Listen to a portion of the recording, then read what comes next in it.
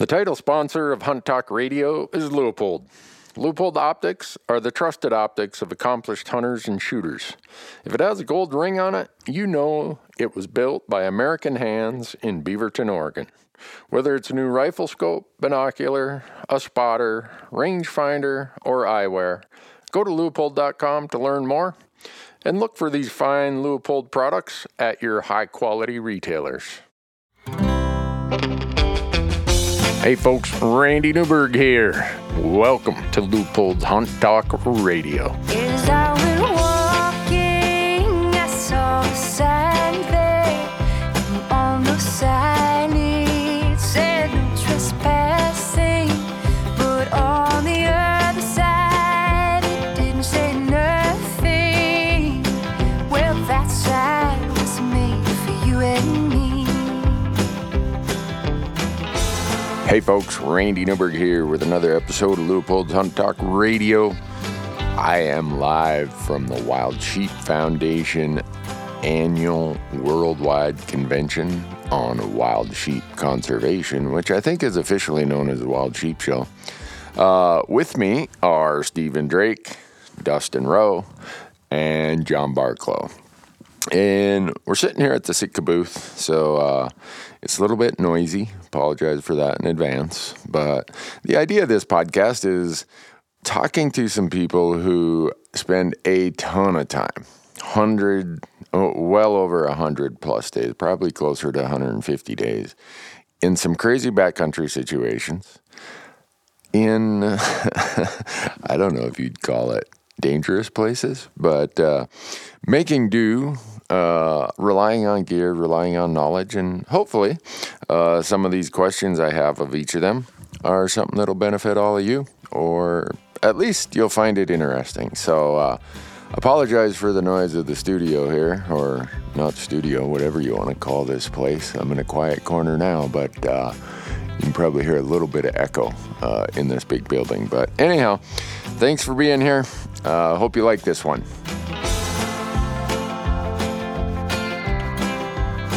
Well, folks, we're at the Wild Sheep Foundation in Reno, and we got serious technology issues going on here. We got a big crowd of people sitting around. It's me, it's Stephen Drake, Dustin Rowe, and John Barclow. Well, we're doing a podcast. Should definitely talk about sheep hunting. He's got a new area. That's pretty awesome. He's going on a crazy late season mountain goat hunt. We got lots of adventures to talk about. What, you going on one of those mountain goat hunts, Steve? Another winter mountain goat hunt, yeah. Whoa. One of those like February, March ones? Yeah, February mountain goat hunt. Can I take a life insurance policy out on you? You probably should. We've often said the more we do it, well, people might die someday, but well, but what's the old song say? If it's going to be the death of me, what a way to go, huh? Right, yeah, totally. Yeah. It's a pretty cool hunt. The bad part is that the people who are going to listen to this when it's recorded, they aren't in on the drawing here where Sitka's going to give away somebody a free hunt. Oh, dang. Must be present to win.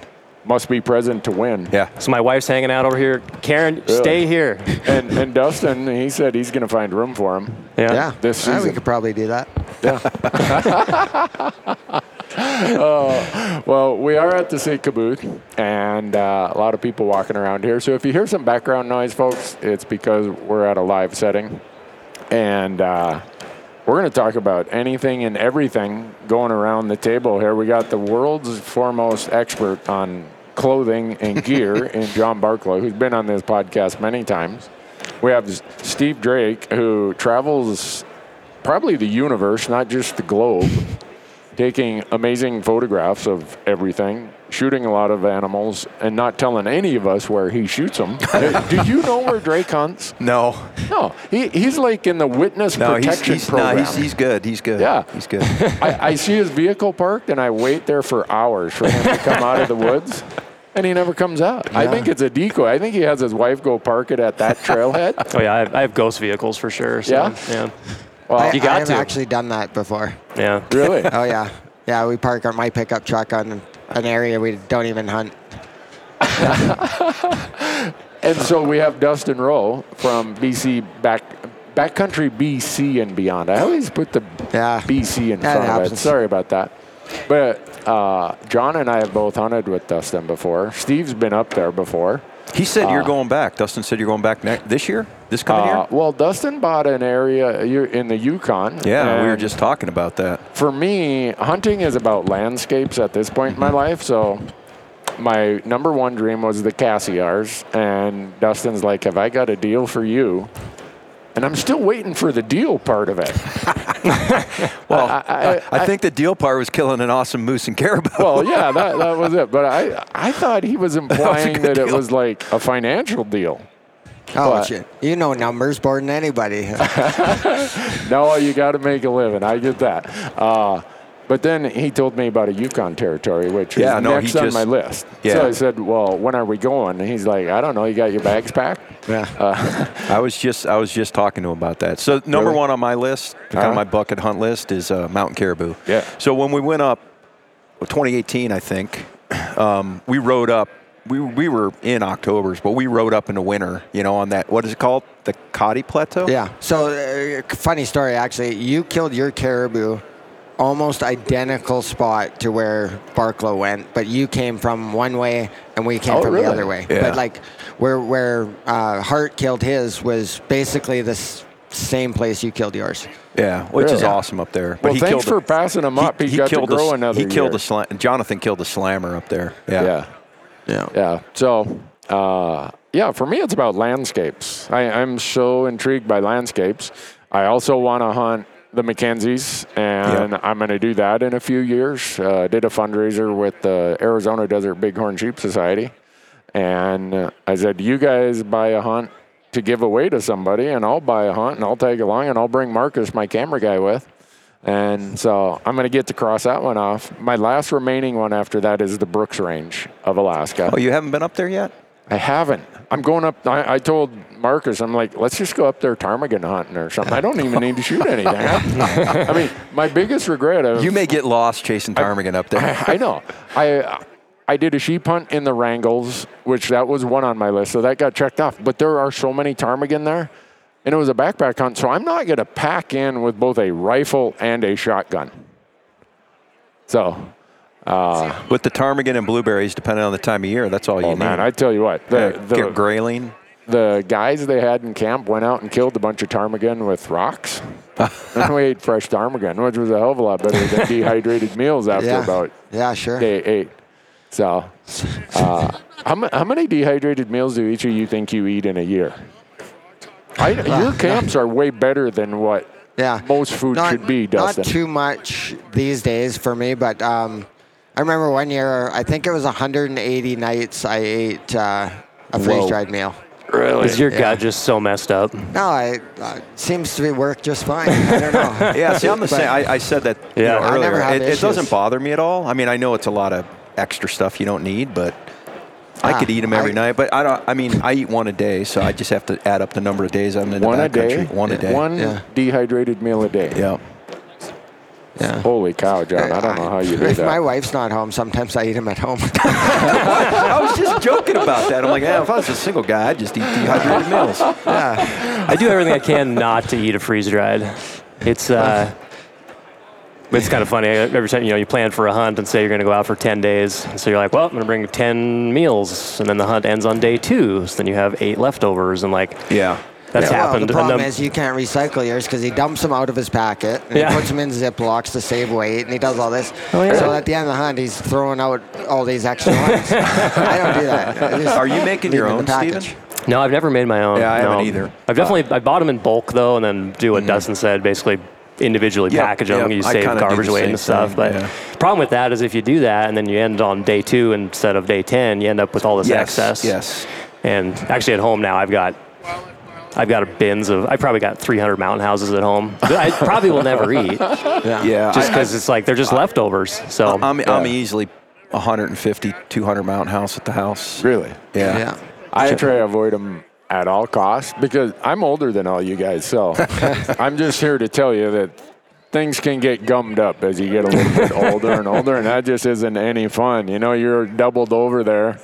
Feel like you're probably gonna have a problem. Yeah. Maybe. So I got a funny story though about Dustin and food, about his camp. So whatever that cabin is just below the Cotty Plateau, remember we rode there and it was a snowstorm? Yeah, Overton. What is it called? Overton. Okay, Overton. Yeah. So we ride in there. And a lot of these cabins at the time, like, I don't know if you'd been there, but, you know, they were it was a relatively new area for him. So anyways, we ride in there, and we're getting in a wall tent, and there's some, I think, 2 racks of caribou ribs that are hanging in the tree. Ooh. And he's like, well, that's what we're having for dinner. And we had those caribou ribs, man, and they were awesome. Yeah. Who's caribou? I got some good pictures. I don't know. No. Buyer took some really good. Yeah, I don't know. But we ate the caribou ribs. They were hanging in the tree. So. Yeah. But yeah, Jay has some really good pictures of that. I forget, somebody's like gnawing on a giant, like Fred Flintstone dinosaur rib bone. Yeah. That's a pretty big rib bone to take on. Yeah. You know, yeah. 30-inch or 25-inch rib bone. Just like. Did you guys eat the moose ribs on your hunt? We took them out, but we didn't eat them while we were out there. Well, we've been cooking them quite often now, like just over the fire, and they're pretty deadly. Yeah. You know, once you figure out how to cook them, which I haven't, but the other guides that do it all the time have, and they're pretty nice. Pretty nice out in the mountains. No, what we did is we took the tenderloins out on both the caribou and the moose, and I brought some of my wife's world's best but unknown marinade mix. That's a powder, and you put it in a gallon bag, add it like half a cup of water, marinate it, and then we get these flat rocks right next to the fire. Yeah, for sure. We cook them right on a flat rock right there. And James, my guide that you have, that is like, he's like the most incredible hunter as far as his vision and what he sees. I don't know why he even has binoculars.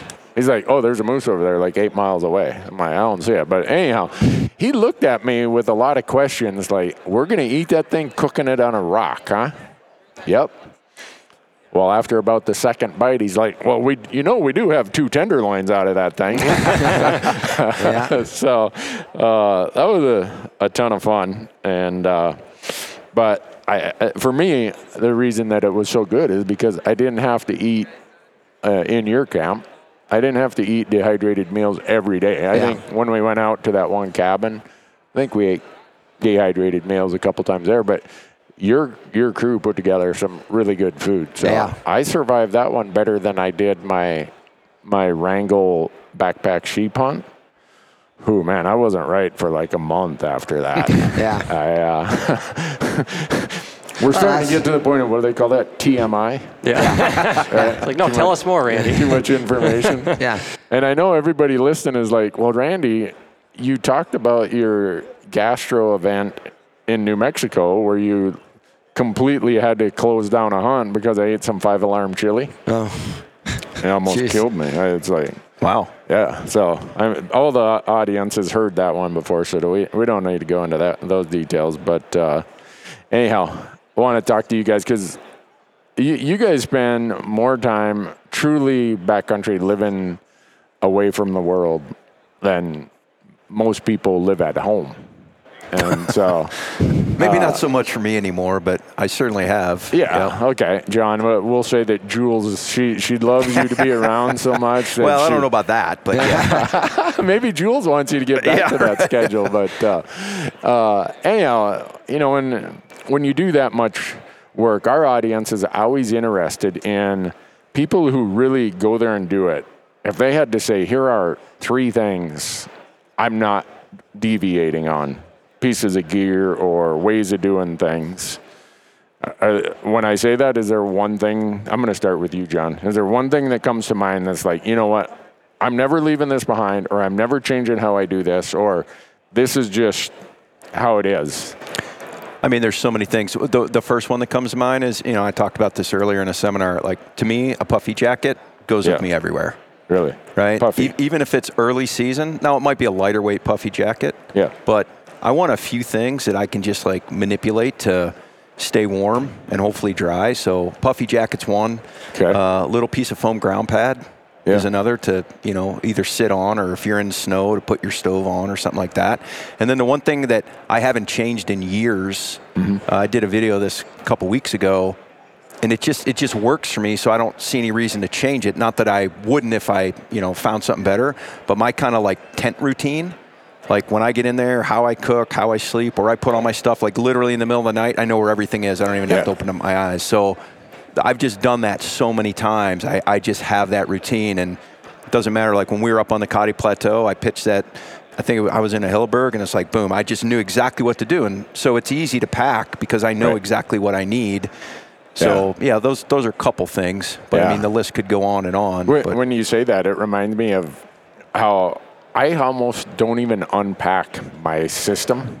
It's like, oh, it's in that bag. I know everything I need is in there. Sure. And no matter what application, what time of year, whatever, I can make do with that system. And what's in there is going to... my routine and how I do things is so comfortable that if you called me and said, Randy, we're leaving in 2 hours, I just grab that bag and know pretty much everything I need is right there to at least get through. Yeah. I mean, I'm so boring, my routine, so to speak, I'm so boring. I literally like damn near eat the same thing every day. Really? Yeah, like most of those 200 freeze-dried meals, chili mac. Like, oh man. Oh yeah, no, I'll go for it. But I just know. I That's know why that he always goes by himself. Yeah, but I know because the worst thing with food, like we've been talking about dehydrated meals, is like I've tried some of them before, and luckily I wasn't desperate to have to eat them. But I've tried some before that was absolutely horrible. Yeah. Right. Yeah. And so if you got food that you don't want to eat, it's not palatable, it's like kind of you're really hurting yourself. So it's like I know I can eat it. I could eat a dehydrated meal every single day of the trip. I could eat the same thing, but I'm just kind of like that. But that's how routine the routine is. Oh, I'm kind of that way, and I will caution you that you'll get even more in a routine as you get grayer hair, John. Dustin, you must have just a million different things that have to go through your head because you're worried about you, maybe the hunter you're with.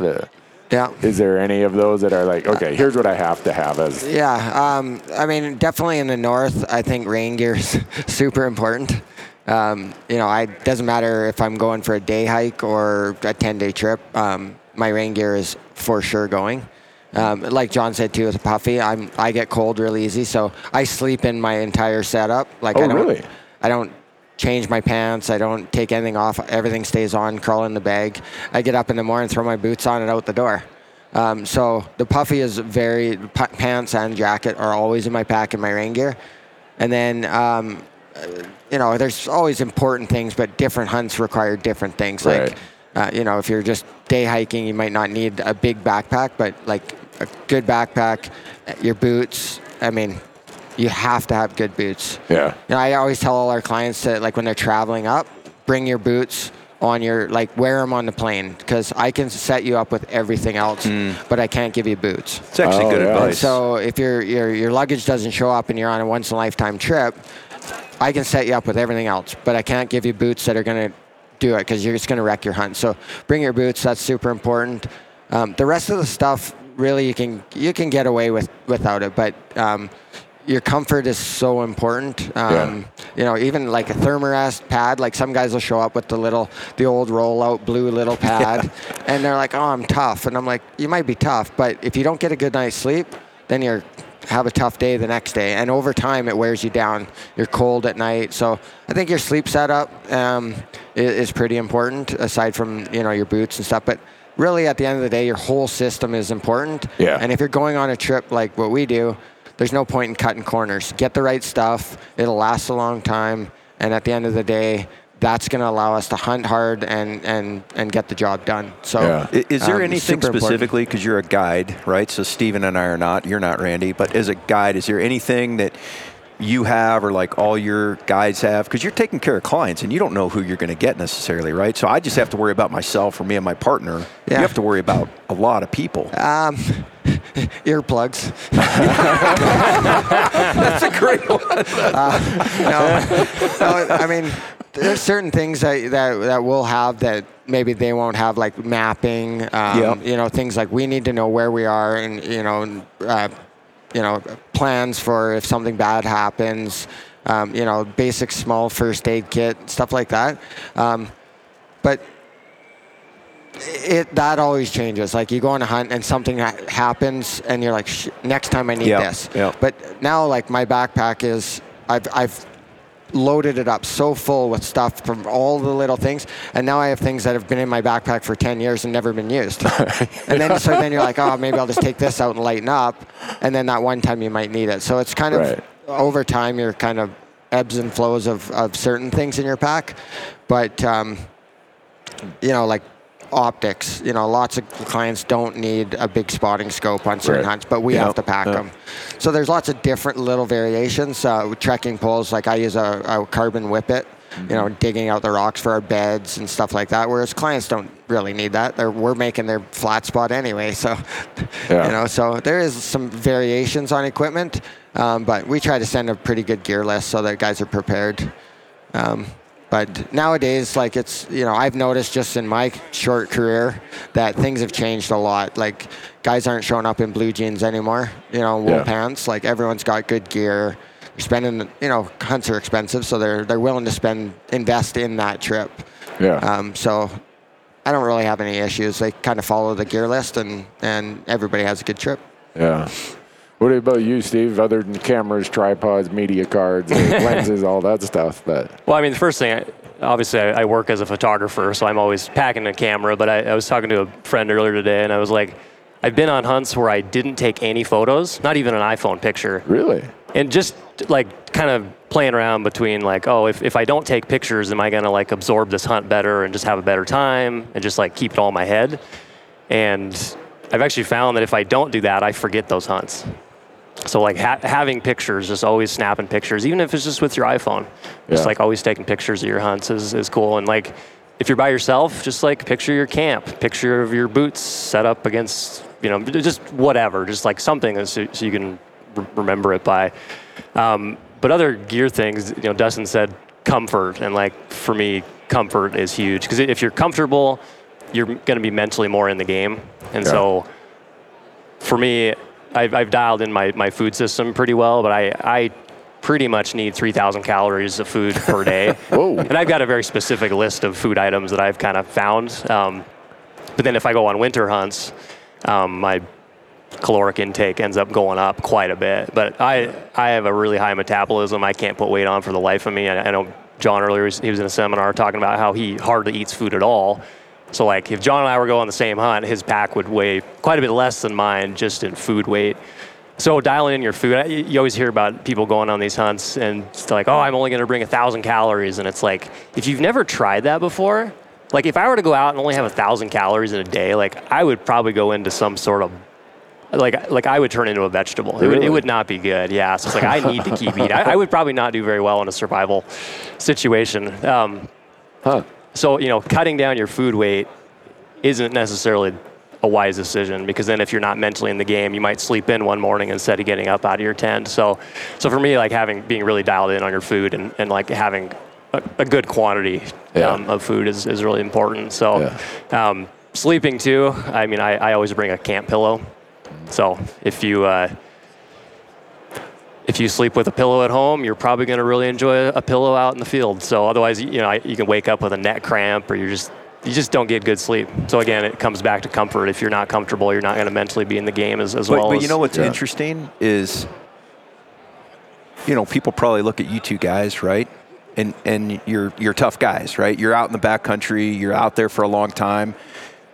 But you both mentioned comfort. And I think there's maybe a false impression that, you're just out there sleeping on the ground and like you don't need that. But the reality is when you do it for a long time, and it's not because you're getting old or soft, you can't continue to operate unless you have some of those creature comforts. And so for me, I'm the same way. Without any kind of pillow, I'm jacked. Like I would be miserable after one night. I've seen Dustin on backpack hunts. He brings Helinox camp chairs. I'm like, dude, that's a whole house. He's actually literally living out there. Yeah. What are you spending 3 months out there? But that's a comfort I can't do. But it's super important. Yeah. But I don't think people necessarily associate that. They're like, those guys are tough and they don't need that. It's like, no, it's actually the opposite. We've been doing this long enough. We understand you need some of those comforts. Well, and like in the old days, the guys that wore, cowboy boots and blue jeans doing backpack hunts, carrying their stuff in a 5-gallon bucket, they were tough. But I guarantee if they had the gear we have, they'd wear it too. Absolutely. Right? It doesn't, Absolutely. It's tough when they're smart. It's just the gear is advanced so much that it allows us to do things harder, longer, and be prepared for any situation, right? So your success goes up. The comfort is a huge thing. I've slept out with nothing, and it's not enjoyable. And at the end of the day, we love this, and we do things that aren't fun. Mm-hmm. They're type 2 fun, like this winter goat hunt.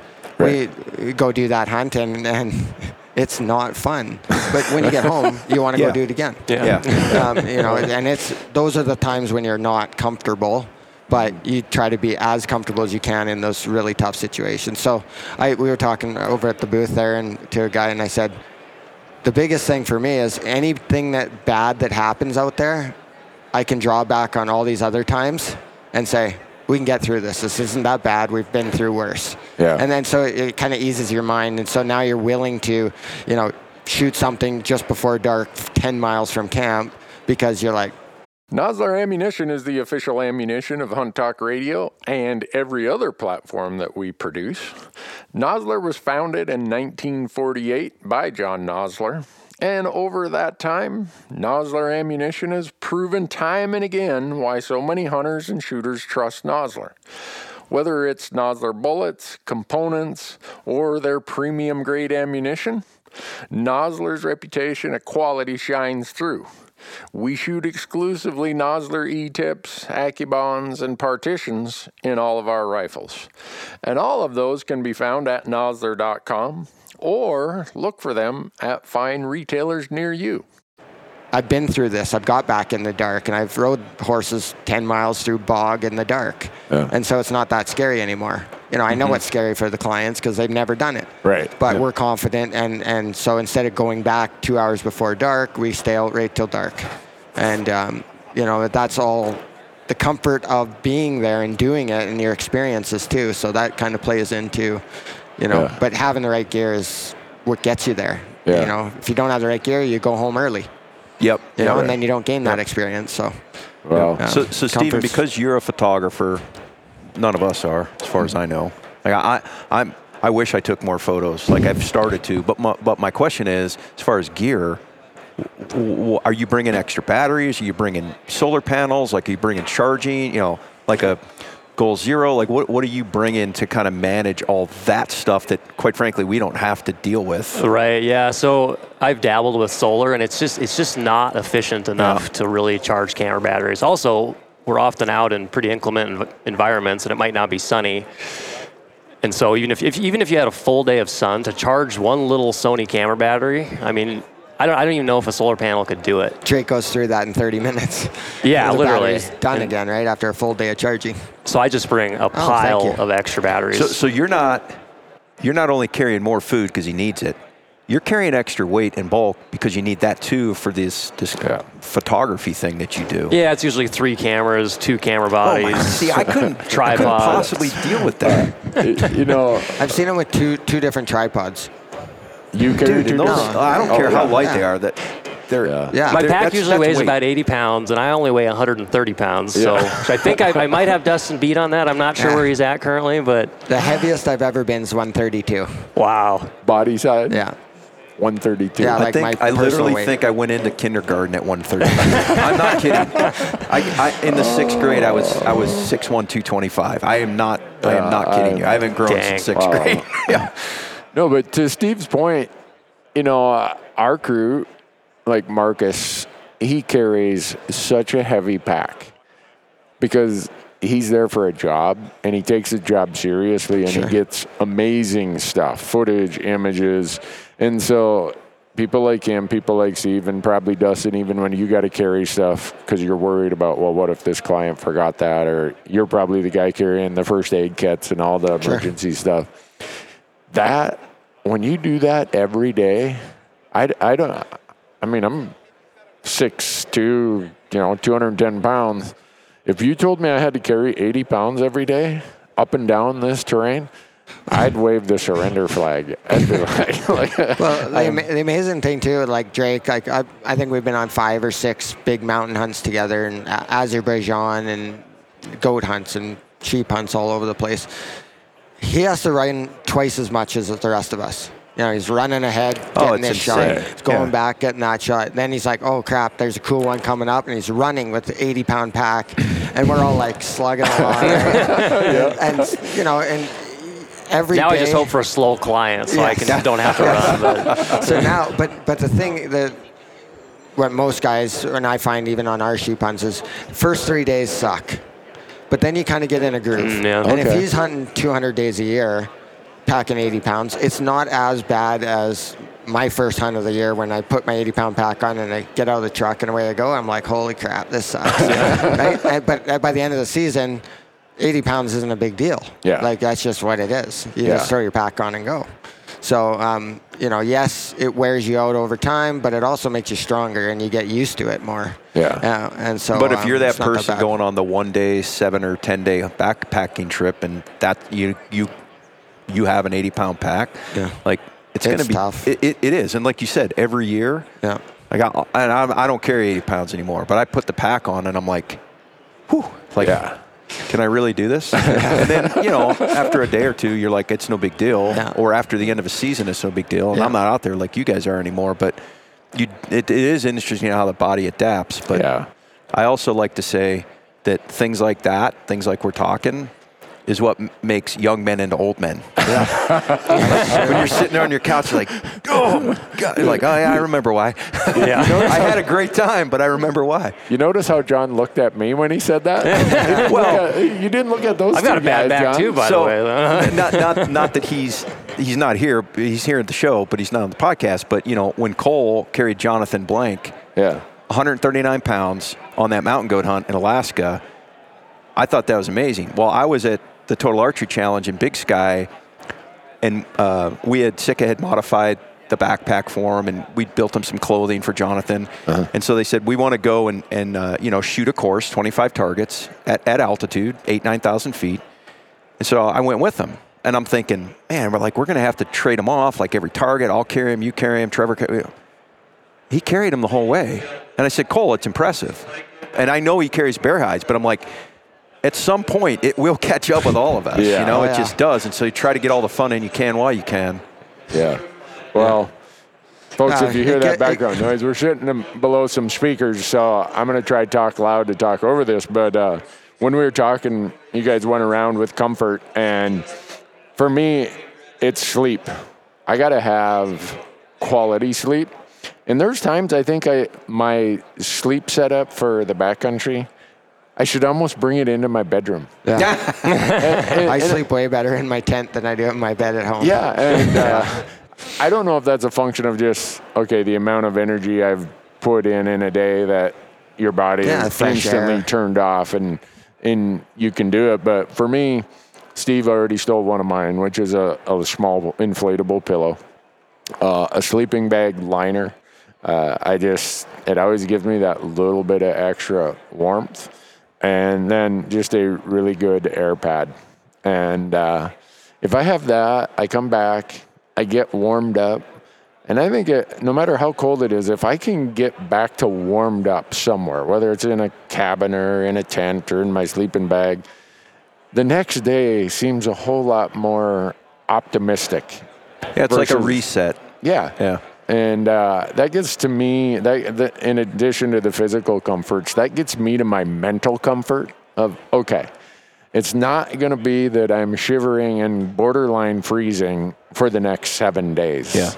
There are some little respites from this where, I'm going to be warm at night. I'm going to get that energy back. And so for the mental comfort, I know you talk about that a lot, John. I get a lot of emails from people who tell me they're afraid of the dark. They're like, I'm embarrassed to say this, but I just get freaked out in the dark. Or the number of people tell me, I like all this stuff you talk about with elk hunting, but I am not hunting where there are grizzly bears. And so I tell people, if you aren't mentally comfortable, you're not going to have any fun. you're not going to work at it as hard as you can. You're going to be distracted. And so I don't know if it's just time eventually gets those mental comforts there, experience, or like you said, Dustin, okay, I know the client is back there on a horse, uncomfortable, saying, are we going to get out of here? But you've done it enough times where now you're like, yeah, we've done this, but. Yeah, the line I use with all the guides is dark is dark. Like as soon as it's dark, it doesn't matter if it takes you 10 more hours to get back. Do it safely and do it the right. Don't rush. Because once it's dark, it's going to be dark the whole time. So you might as well take your time and do it right and finish caping your animal or deboning it and packing the horses correctly so you don't have these wrecks on the way back or whatever it is. So dark is dark. Then just relax and deal with it. And when you're done, you're done. It doesn't matter if it's midnight or 2. It makes no difference. Yeah. Dark is dark, right? There's no time you have to be back. So, and if you can do that and get through it, then the next time it just gets easier. Yeah. But when you get back in the dark and you can get in that bag, right, and have comfort, it's like a sanctuary, right? To me, it's like the reset button. So however maybe miserable or cold or whatever, like you said, if you can warm up, if you can get that rest to kind of reset for the next day, like it's crucial. Yeah. It's when you're not getting that rest and stacking days, and then you start making poor decisions, and Yeah. Do any of you ever take like a morning or an afternoon off in a 7 or 10 day hunt and just say, look, because at this age in my life, I got to start. I do that, and I'm sure the camera crew is like, "What an old fart!" That guy, we're excited when that happens. Actually, he's ready for the rocking chair. But I have found that if I take that, maybe it's a morning I sleep in, or all right, look, we're fighting the wind and the weather today. I'm just going back, hanging out. And I'm going to get to bed at 4 in the afternoon instead of 3 hours after dark. You guys ever, maybe you guys don't do that yet? Well, I mean, it happens where, from our side, it's our job, right? So if I sleep in, my client goes, hey, I'm paying for this, and you should be hunting, Yeah. So, but where it's definitely welcomed when they want to sleep in. So if someone's like, I'm a little tired, maybe we'll get a late start in the morning, and I'm like, all right, no problem. We do whatever you want. Right? But definitely, like, if I'm out by myself, like I've done a few solo hunts, and those hunts I sleep in all the time. Do you? Yeah, I'm like, if I don't find one today, so what? I'll go look for one tomorrow. It's not a big deal. But as a job, we're there to do a job, and we work as hard as we can, daylight till dark, every single day for 100 days. Yeah. It's nice when you kill something early on a hunt, or you kill, a combo hunt, you get a moose early, and then the next day you got to deal with the meat and cape and drink coffee around the fire and deal with it, and you get that break. Yeah. But not too many days where we just say, well, let's just take a morning off. Yeah. Yeah. Yeah. Do you, for me, and again, I'm sure it's a function of age, is some days if the weather just is, it's foggy, it's blowing 40 miles an hour, sometimes I will just say, I have X amount of gas in a tank for this week-long hunt. I'm not going to burn it when the conditions are so stacked against me. I'm going to, do something else, whether it's rest, whether it's take care of something around camp. And then when the weather or the conditions improve, all right, then I'm ready, and I'm going to give it everything I can possibly do at that point. I don't know if that's just the quirkiness of me and the age difference, or if you guys ever just say, you know what, some days the weather wins. Yeah. Yeah, no, for sure. And that's a personal thing. It's your trip. You want to enjoy it? Guys that say, what are we doing? I'm like, whatever you want to do. It's your hunt. Right? Like, here's my suggestion, but if you don't want to hike up that mountain, you want to walk over here, we'll go over there, Yeah. Sometimes we push them a little past their comfort zone and stuff just because some guys don't know where that limit is. Yeah. That's one thing I really enjoy about guiding is guys that haven't done it, they're unsure, and then you push them past their comfort zone and they grow a little bit, right? But most of the guys I find are pretty good about dealing with the grind for that short period. But some outfits do 14-day hunts or whatever. We just do straight 10-day hunts because after 10 days of grinding, most guys are burnt out and takes the fun out of it. And whether it's for the client or for the guides, we're all there because we like doing it. And if it's not fun anymore, the guide's going to not want to be a guide and the hunter's not wanting to go hunting. So 10 days seems to be kind of the longest limit when you're doing the tough hunts. Yeah. You know? Then get in your midday nap if you can. So those are always nice. Midday is better than the morning or the evening off. Yeah. I do that a lot, sleep. In fact, someone sent me a clip where they filmed someone in their group, and it said, "I'm going to take a Randy Newberg nap today." I'm like, man, that makes me proud. I'm with you, Stephen. If I can get that afternoon nap even, because, the sun's up, there's not much going on. Over time, I think you start learning where are the places I can sneak in a little bit of comfort and not compromise my hunt. Yeah. Exactly. It's kind of like plugging your phone in to get 20% more battery charge. Yep. So, it's okay. It's not fully charged, but it helps. I got some more out of it. But Steve, you and I did a podcast a couple of years ago, and you talked about in these goat hunts that I think you were with Dustin or one of his guides, and avalanche. You guys, you said you were in your tent, you were hearing avalanche noises. Remember our first night we were going up, we were trying to get up, and all night long it snowed maybe a foot that night, I don't know, but we could just hear the opposite side of the mountain just erupting all night long. It was creepy. Really? We're like, great, now we got to wake up and hike up our side up into that. I don't know if I've ever talked about this publicly or not, but the last mountain goat I killed in Alaska, I went out by myself, and it was a late season tag. And I consider myself pretty well versed in all things snow and avalanche and stuff like that. So anyways, I end up shooting this billy, and he's right on the edge of a deep ravine, gorge actually, like 400 feet deep. Ooh. So anyways, I shoot this billy. He was the biggest one I'd ever shot, So I shoot this billy. With your bow? Yeah. Wow. And the whole thing like explodes in a cloud of snow. And, I was prepared. So I had crampons, I had whippets. So I'm like, all right, I go down, I look, there's blood. And then, I'm not finding the goat. And I keep blood trailing down, and now it's getting really steep. And I look over to my left, and across this drainage, like kind of a steep like chute, I can see the goats over there. And I start counting. I'm looking for red, and I'm counting. I'm like, my goat's not there. And so then I realize that this chute had avalanched as they crossed. So I'm like, okay, they crossed, and they caused an avalanche. But I still don't see my goat. So I eventually turn into the hill. I am down climbing, like technical terrain, to a couple times, like. Not me. I'm like, I just need to turn around and go back, right? And I didn't, because I'm stubborn and an idiot. Long story short, I get down to the bottom, and I'm just like, thank God. And right as I'm like 25 feet above the bottom of this 400-foot down climb, I look over my shoulder, and there's this pile of avalanche debris. And right in the center of the pile of avalanche debris is the tip of a mountain goat horn. Oh, my God. Wow. And I'm like, you got to be kidding me. So I get down there. Of course, this is pre-inReach.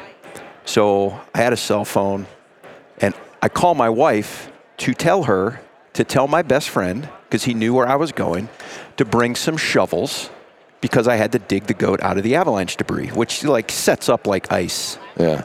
But all she heard was goat, avalanche, help. And I shot a goat. I need some shovels because a goat caused an avalanche. Please tell Aaron to come help. Yeah. But that's what she got out of it. Yeah.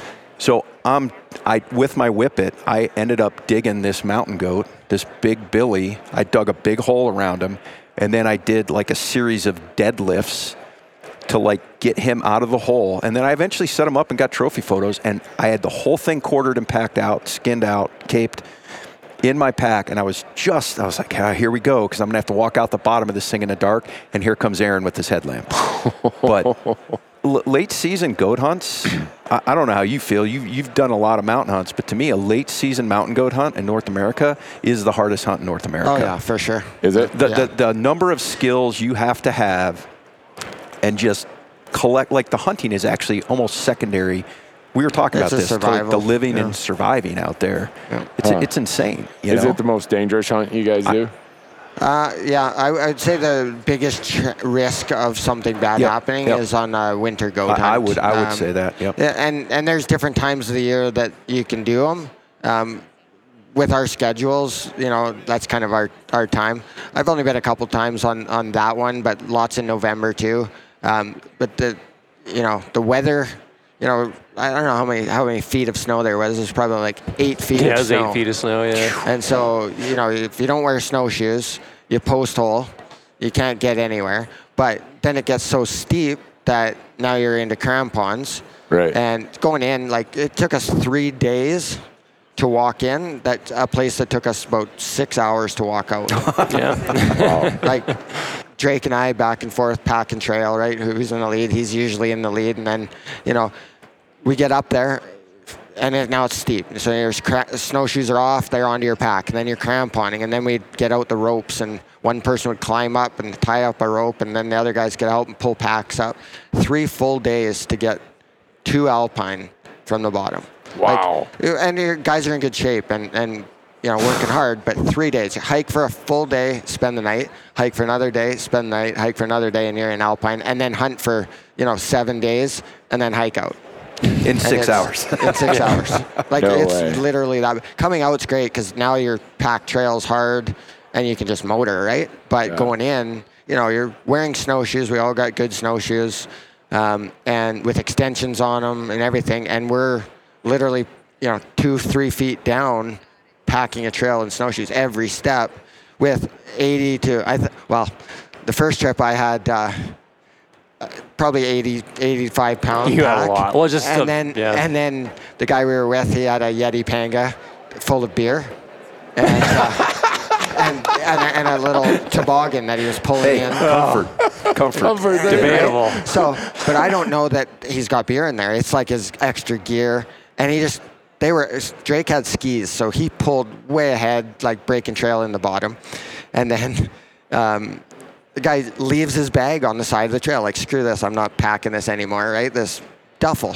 Yeah. So I throw it around my neck, and I'm packing it along, just dying, right? And I catch up to these guys, they're like, oh, we don't need that. We'll leave it there and pick it up. That's just beer. And I thought it was all his stuff. It was like a 30-pack of Kokanees. It's like a 30-pack of Kokanees and a Yeti Panga, and I'm draping it around my neck with my big pack all the way in there. Oh, man. And, I don't even think I got one at the end either. Well, didn't they all freeze, too? Yeah, they all froze and exploded and stuff. So. But, it's a tough hunt. So on the last one, I was in climbing harness, hanging from a rope to shoot a goat off a cliff. Dan was holding on to the rope, and then Drake had to come, and we killed the goat. And he had to come across this avalanche slide over to where we were to help us pack it out. And it's a pretty gnarly. Yeah, because the thing is, when you shoot those goats, you don't know where they're going to end up. Yeah. And now you got to go get them. Yeah. This one fell about 3,000 feet down the mountain, and we couldn't even see him. Wow. We're just like, well, we know he fell down this giant avalanche chute, so we're just going to basically back trail, go all the way down the mountain, and then we found him dead at the bottom. So and we picked him up in the bottom, like you were saying, same kind of deal. But it's not for everybody. Yeah. Right? Some guys will think it's a good idea, or they, see late season, the goats will come down.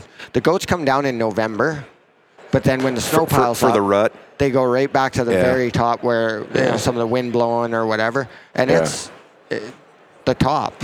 You're way up there, and it's cold. You guys have probably seen some of the pictures and video, and it's a gnarly trip, and you got to be prepared. If you go with, you're only as good as your weakest link. You can't get places if one person can't get across, or and if everybody's really good, now you're going further and more dangerous stuff. Yeah. And so you really have to be on your game, right? Because you get hurt back there, it's an ordeal. Yeah. So, and it's a lot of potential for getting hurt. Yeah.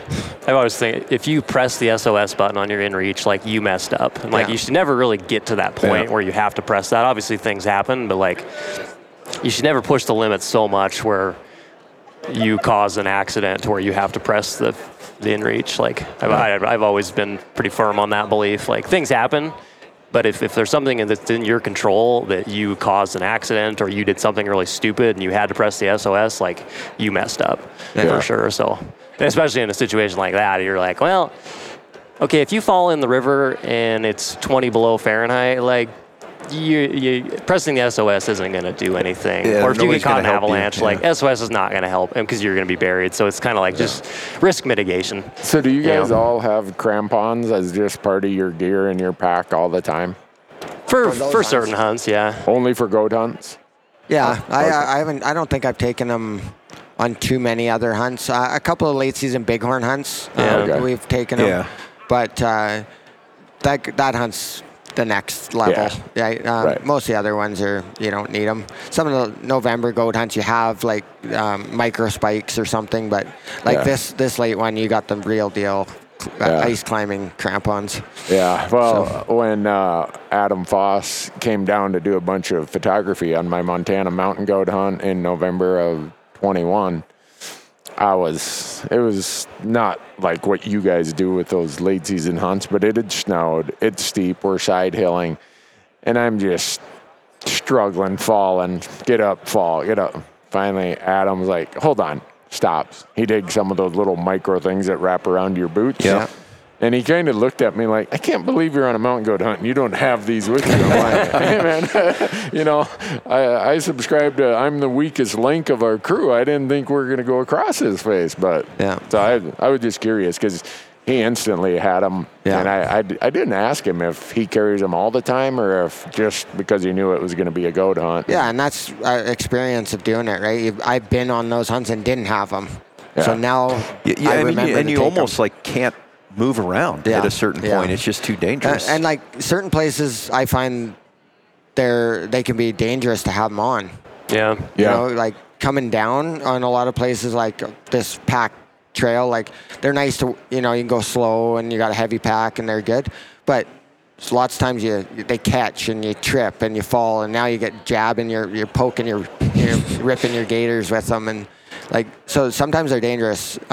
So you have to be able to use them in the right way also. Yeah. It's not just throw crampons and go. I usually get a giant hole in my pants after I wear legit crampons. Yeah. So I've donated a few pants to a campfire after a big goat hunt because they were just like 2 foot long hole. Just So you would walk with a little wider gait when you wear crampons. On the day 2 of that trip, we were all like crampons, snowshoes, nothing. So on and off and on and off. We'd get in the trees and it would, the trees were canopy there wasn't much snow. And now it's, you take your snowshoes off because now you're walking on dirt and rocks and moss. And then you walk 30 yards and you're back into deep snow and you put your snowshoes back on. And it's like this steep, right? So it's a lot of, you have to have all the tools if you want to get there. So lots of times you're packing stuff that you don't need, but like Dan had, 100 feet of big climbing rope that he packed on his pack. It's an extra 20 pounds of rope. Yeah. Right. So there's tools you need, but well, if you want to go places and do that kind of thing, you better be prepared. Your pack weighs a lot more in the winter, that's for sure. You'll never catch me on a hunt where I need rope. I'm sorry. My dad used to have a saying, you don't want to have chains on because that'll just get you into a place that you can't get out of. Right, but you save the chains until you need them, and then you put them on. Well, I view rope as I'm not carrying rope because if I go somewhere where I need rope, I'm in the wrong spot. This is not meant for me. But, John, you were talking earlier about a situation you were in, and that was before inReaches, right? Yeah. I have an inReach or whatever, Zoleo, Spot, whatever they are. I've never had to hit a button. I'm kind of pedestrian compared to you guys. Have you guys ever been in situations where you had to hit the in-reach button? Hey, SOS, come get me. I haven't hit it. I haven't hit it at all. But I've had a couple of other guides. We had a hunter that had a stroke. Oh, geez. Right about to shoot a moose and flipped the safety off, and guide said shoot, and he froze up and then fell over. Wow. And the guide had it, and he hit the SOS button, and then he text messaged off of it to our base camp, and we had the pilot fly in there. The guy got him. He got him to the lake, got him in the plane, and was in the Dease Lake Hospital before search and rescue had launched the helicopter. Wow. So just because you have that button, it's not an instant thing, and they're not coming instantly. Yeah. So you got to have the best plan and backup plan you can. Definitely worth having. I tell every hunter they should have one, but it's not a, here we come 5 minutes later. But I haven't hit the button yet, thankfully. How about you, Steve? Like 10 years ago, I had an early iteration of an inReach, and it was very old and been used pretty hard. And I was hiking into a spot with my buddy at it was 2 a.m. We were trying to get there for sunrise, and happened to have cell service at the top of the mountain. And I was like, oh, just winding down. We get to where we wanted to camp about 2 a.m. And I was like, I'm just going to pull up my phone, and just because I know I got cell service up here. So I pull it up, and I got 20 text messages, a bunch of missed calls, and I'm like, holy cow, what's going on? So I read the first message. It's from my mom, and she says, Steven, your inReach is sending an SOS. Are you okay? And I was like, oh no. So I bust open my backpack, and I pull out my inReach, and it's so the SOS has got a lock feature to prevent it from being pressed. It is locked shut, but it is sending an SOS. Basically the thing had malfunctioned, which this is one of the only times that they had ever heard, that the inReach had ever heard about this, but it was sending an SOS, and the sheriff had called my emergency contact, which was my mom at the time, and the Hunt Talk Radio podcast is brought to you by Mystery Ranch Backpacks. For years, I've been using Mystery Ranch packs. It might be the Metcalf or the Beartooth, the Sawtooth or the Pintler. No matter which Mystery Ranch pack you choose, here's how you can save 10% on your purchase. Go to the Go Hunt Gear Shop, GoHunt.com, put a Mystery Ranch pack in your cart, and when you check out using promo code RANDY, you're going to save 10% off that pack and most of the other regular priced items in your cart. Mystery Ranch Backpacks, can't beat them. Go check them out. Hunt Talk Radio is brought to you by Outdoor Class. Outdoor Class is an online learning platform that includes access to courses from some of hunting's most trusted experts. You'll find courses by my buddy Corey Jacobson, Remy Warren, me, Hank Shaw, John Barklow, Jamie Teagan, and the list is growing and growing. And here's the other cool part. My buddy Corey, who founded the University of Elk Hunting course, the popular course that is everything known about elk hunting, his course is now part of your subscription to Outdoor Class. So, all for one subscription at one price, you get all of the Outdoor Class courses plus Corey's University of Elk Hunting. Go to OutdoorClass.com, use promo code RANDY when you sign up, and you're going to save 20%. This will be great information for any hunter. Hunt Talk Radio is brought to you by Outdoor Class, an online learning platform that includes access to courses from some of hunting's most trusted experts. Outdoor Class now includes the University of Elk Hunting course from my buddy Corey Jacobson. All these courses in one single subscription at one price. Go to OutdoorClass.com and use promo code RANDY to save 20% when you sign up. This is great information for any hunter at any level. They were very close to sending search and rescue, and all I could think about was, oh no, I'm going to make the newspaper, and they're gonna spill the beans on where Steven Drake was hunting. That's all he cared about. God, my parents were worried to death. That's how we all find out where Jake's at. Yeah. Oh. and then actually the elk hunting hole. Yeah, I had to call the sheriff from my cell phone and my friend Shane was with me, and we had to both talk to the sheriff to tell him, like, hey, we're good. And then Shane had to verify to make it. But, like, the whole time they could see us and see that we were actually moving away from, like, civilization. And they're like, well, we got an SOS, but he's moving away. So, yeah. Huh. Kind of wild. Do you think that kind of technology gives people a false sense of security? Because you're saying there, Dustin, that, even though you have it, you better have a backup plan, because it doesn't mean someone's going to be here in 4 minutes, like if you're on Main Street of Bozeman or something. Yeah, and in our camp, we've debated whether we should allow clients to bring them or not. Yeah. The weather's bad, the plane can't come in. They text their wife. Their wife calls the search and rescue saying, my husband's stuck in the mountains, he needs to get out. Yeah. And they think that there's a problem, but it's just foggy. They're not in trouble, but they have this like immediate, I can get out, because they have that communication. Okay. And so there's some positives and negatives, but at the end of the day, if somebody gets hurt, you got to have them. Right. But it does give some false sense of security or ease of peace of mind to some guys. I wish we didn't have any of it. I like the old days where you got dropped off and in 10 days you're back at this lake to get picked up and you never heard from anybody. Yeah. Now we're texting everyone. Like, I know when one of our guides kills something 1 minute after he shoots it. So then when they get back to camp, it's always congratulations, but it's not a surprise. Yeah. Right? Like, everybody who's gotten all these animals down. And so I kind of miss the no communication. Yeah.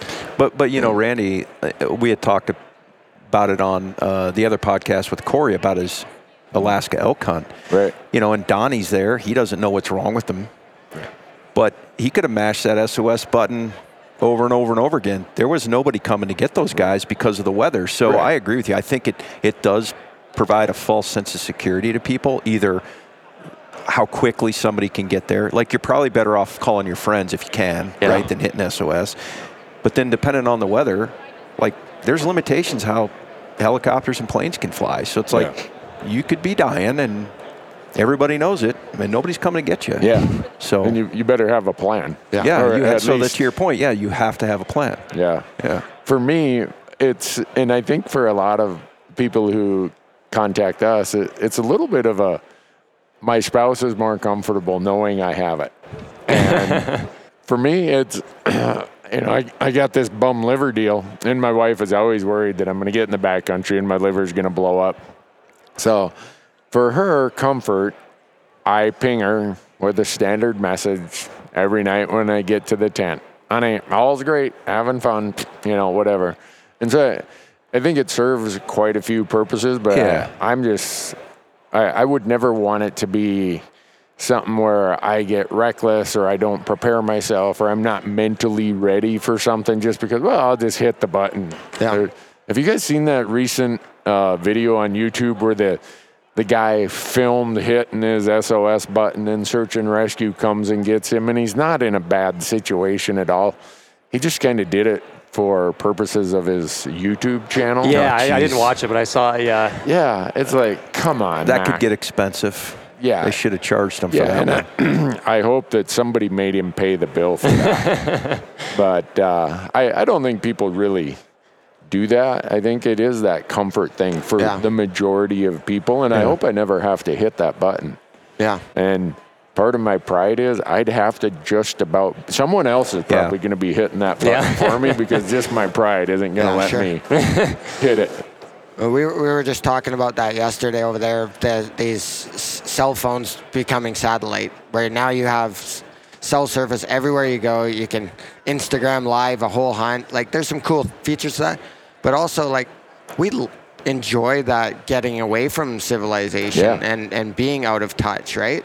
And so there's going to be some, like, it'll be a personal thing, but I kind of hope that we can just get away. The fall for us is our reset, right? Like, for us, it's busy, but I feel the most alive when I'm out there, right? Mm-hmm. And so being connected to all my emails and clients calling and all that during the season is like, I don't really know. I'm not sure how I feel about that. No, I think there's some really good parts to that. I like being away from the world and not having to check my. I love being out of service. Yeah. One, I don't have to check my phone, and when I do get to my phone, I got an excuse when I tell people, well, that's how it goes.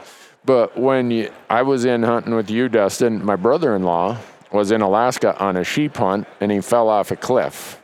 Ooh. And this is one of the first I'm showing these guys Jeff's head. Wow. Holy crap. They had to air flight him to Anchorage. He shot a ram, and they were on their way going across a chute to get there. And he fell face first down, I don't know how many feet, but you can see that gash goes from the top of his head down below his ear. And that was one of the first text messages I got when we got to civilization. If I would have been back in the hills and I got this about my brother-in-law, I'd have been like, shit, is he alive? Is it what happened? Yeah. James wouldn't have let you leave. What's that? James wouldn't have let you leave. Yeah, probably. But so there's times where it's just like, you know what? I want to be off the grid. Oh, yeah. That's a huge part of why we do these adventures, I think, is let our minds get back to just not being wired the way all of our devices are. Mm-hmm. That's my favorite part, for sure. What's that, Steve? I said that's my favorite part, being away from it all. Yeah. Even the last 10 days, I was bow hunting in Arizona, and now this is my first day back in any sort of civilization, and it's like kind of overwhelming. Yeah. I mean, it's fine. I mean, we're hanging out with a lot of our friends to my text when you finally got back to civilization. Yeah. He made an apology to me. Oh, I've been in a place where I didn't have any coverage. Blah, blah, blah. Sorry. I had coverage, but it was more of a I don't want to be in the camper on the phone with, no offense, Randy, but with Randy. Yeah. So that's great, right? Being out of service, but you know what's worse? What? The bad part of that? What? Is when you come back into civilization and you press come off airplane mode and you watch your phone blow up. Yeah. Oh, yeah, that's the part. And so, so I constantly go back and forth, and I'm like, what's better? The week off I had or dealing with this? Would I rather just dealt with a few of them day by day, and so ultimately you're like, I remember when Jonathan and I came back from that hunt with you, Dustin, and we were both like, are you ready? And we both, clicked off airplane mode, and it just went boom. Yeah. Well, I equate it to going on a vacation, right? It's like, well, I know when I get back, I got a million projects to do, but hell with it. I'm going on. I'm going on this trip. But hell with it, yeah. Gives you a reason to plan the next vacation. Yeah. But, so for me, I'm lucky that I've got to hunt most of my life. And I think all of you have grown up doing the same thing. Do you have people who you and probably you really do, Dustin? I know you'd have some that would show up where their understanding of what they're getting into versus what they are getting into. Yeah. Back to being the weak link. Sometimes we'll hunt with other people, and you kind of wonder, is this person dialed in? Are they going to be that weak link? Sometimes they are, sometimes they aren't. But or they're the top of the group that they're used to hunting with, and then they come with our crew, and they think that they know, but then they are out of their league, right? And then it's fine for us, but it's a shock, right? They're like, wow, I wasn't really prepared for this, Yeah. You can't really explain what it's like in a conversation. Yeah. We're trying to do some videos and do all that to show what we're doing. Yeah. Because to talk on the phone and say, oh, the horse trails are pretty rough. There's boulders, there's ice slides, there's, all this. Yeah. Well, yeah, that sounds, pretty rough, right? Asbarco. It's rough. Yeah. No, I've been that weak link before. Right. And so you can only, for me, I can only prepare them the best I can. But I always say, you have to come and see it to understand. Yeah. Yeah, you can't guess what it's like. And you can't even really watch a video and see what it's like. We're starting to show more of the bad stuff. But there's a fine line. You don't want to scare them away too much. but at the same time, you want them to be prepared. We had a client this year that booked a hunt, did his research, booked a hunt, came on the hunt, and on the hunt, the guide texted me and said, Dust, do you realize this guy has never been hunting in his life? Really? Wow. He had never shot an animal. He'd never seen one dead. His very first hunt's a moose caribou combo in northern BC on a horseback in the middle of nowhere. Wow. And he shot a moose and took all the meat, drove home, booked another hunt with us, and he had never, ever been hunting before. Really? Wow. Total shock for all of us. Yeah. And the guide, they shot a moose at like 30 yards because at the target, at 100 yards, he couldn't even hit the target. But I didn't know. I was like, he had all the good gear, was ready to go, like prepared. Yeah. But super smart guy, but loved it. But we don't know. Right. So you never know who's going to be, the weak link or what. But it was pretty cool to see somebody just dive in. Yeah. Right? Recently retired and said, now I'm going to go enjoy it. And this is one thing I was on my list. Good for him. Yeah. Pretty cool. Pretty cool. But so you get all sorts. Yeah. Well, I've been that weak link before, and it's tough. You don't want to admit you were the weak link in the crew. Yeah, sure. But in the Ruby Mountains of Nevada one time, it's August, I'm dehydrated. Things are really not going well for me. And it'd been a busy summer. I hadn't had a chance to really get in the shape I should have, and it was a backpack hunt way back in there. And when I got dehydrated, well, Jeff Sposito and David Brinker were with me. Okay. Yeah. My liver blows up back there, and it's really, really bad. Things are not good. But it was mostly my fault. And everyone else goes out and hunts, and I got to lay in camp and convalesce. And now we're worried about how we're going to get out of there with me being the way I am. Little did I know, the camera crew calls a packer. Oh. They're like, I don't think Randy can get out of here with his pack and his tent and everything. Well, the day we're getting ready to head out, I'm still not feeling well. Here comes a horse down the trail, 2 horses. And Mason and Brad are like, yeah, we used the sat phone. We called in a packer because we didn't think you could get out. We didn't know if you were going to get in here. We didn't think you could get out of there. And they didn't want to pack you. Yeah. They didn't want to have to call Kim and say, well, we buried him under these rocks. Yeah. But mentally, that was really a kick to my pride. I'm like, I am never letting this happen again. So I get it, or it happens. Yeah. And I've been that person. I even have it happen. Because I don't train. I'm terrible. I'm the worst person in this room for getting ready for a hunt. Take all year off, and then August 1st, I'm about to go sheep hunting, throw my pack on and suck it up and go. But my clients, a lot of them, have trained for 8-9 months, at the gym, exercising, wearing their pack, hiking around, doing bleachers, and they're ready to go. And so I throw my pack on, I've been through this enough, I can just do it and go. And then they just take off up the hill, and I'm like, oh God, this sucks. And then, usually day 3, we start gaining some ground, but it's kind of hard on the ego when your clients are beating you up the hill. I always sit down and be like, I think we should glass from here. Sheep hunting's not a race. You got to glass. Right? You take your time. And it's holy shit, I need a break. So, those are some tricks of the trade for sure. But do you... and you guys spend so much time in the mountains with heavy packs. Maybe it doesn't apply to you, but for me and for a lot of people who join us as guests, the one thing, they might have their cardio, they might have everything in shape, but they've been doing it on a treadmill or at a gym, and their feet are not in shape. And by that, I mean they don't know where the pressure points are. Yeah. They've been doing all their cardio without a heavy pack, so they aren't getting these points of impact, these hot spots. Yeah. And within a day, their feet are done, and their hunt's pretty much done. Yeah. And you can't train for what we do if you live in a city or side hilling and brush and shin tangle and all those conditions. You can't replicate it until you go. You can only prepare the best you can where you live, but the only way to really prepare is do it. Yeah.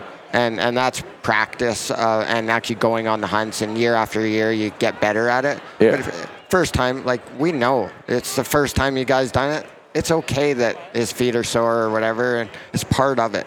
It happens with everybody. Right. And so you're totally right. You gotta wear the boots that you're going to wear on the hunt. You got to do all those things, because you can run 50 miles in your tennis shoes and think you're in good shape, but it's a different thing, right? Yeah. You know, packing a backpack in snow is a lot different than down the sidewalk. Yeah. So I mean, I look at the places you guys go, and Steve, I don't know if you ever are not hiking or packing 3 or 4 times a week. So you probably don't. Those calluses probably never go away for you, so you probably don't get any hot spots. Yeah, I really don't. I may have been blessed with good feet that just fit into boots well, but I've never really had a hot spot. But I'm kind of always doing stuff. So anytime I hit the woods, I'm never concerned about my feet. But and there certainly is times that I do train for like hunts, but nowadays it's becoming less and less just because I'm typically always out. But even so, live in Bozeman, Montana, like it's called the M Trail. It's maybe I don't know, what's the M, 1,000 vertical feet, 800 feet or something. Yeah, about 800, yeah. But I typically will put a 60, 70 pound pack on and go hike that thing.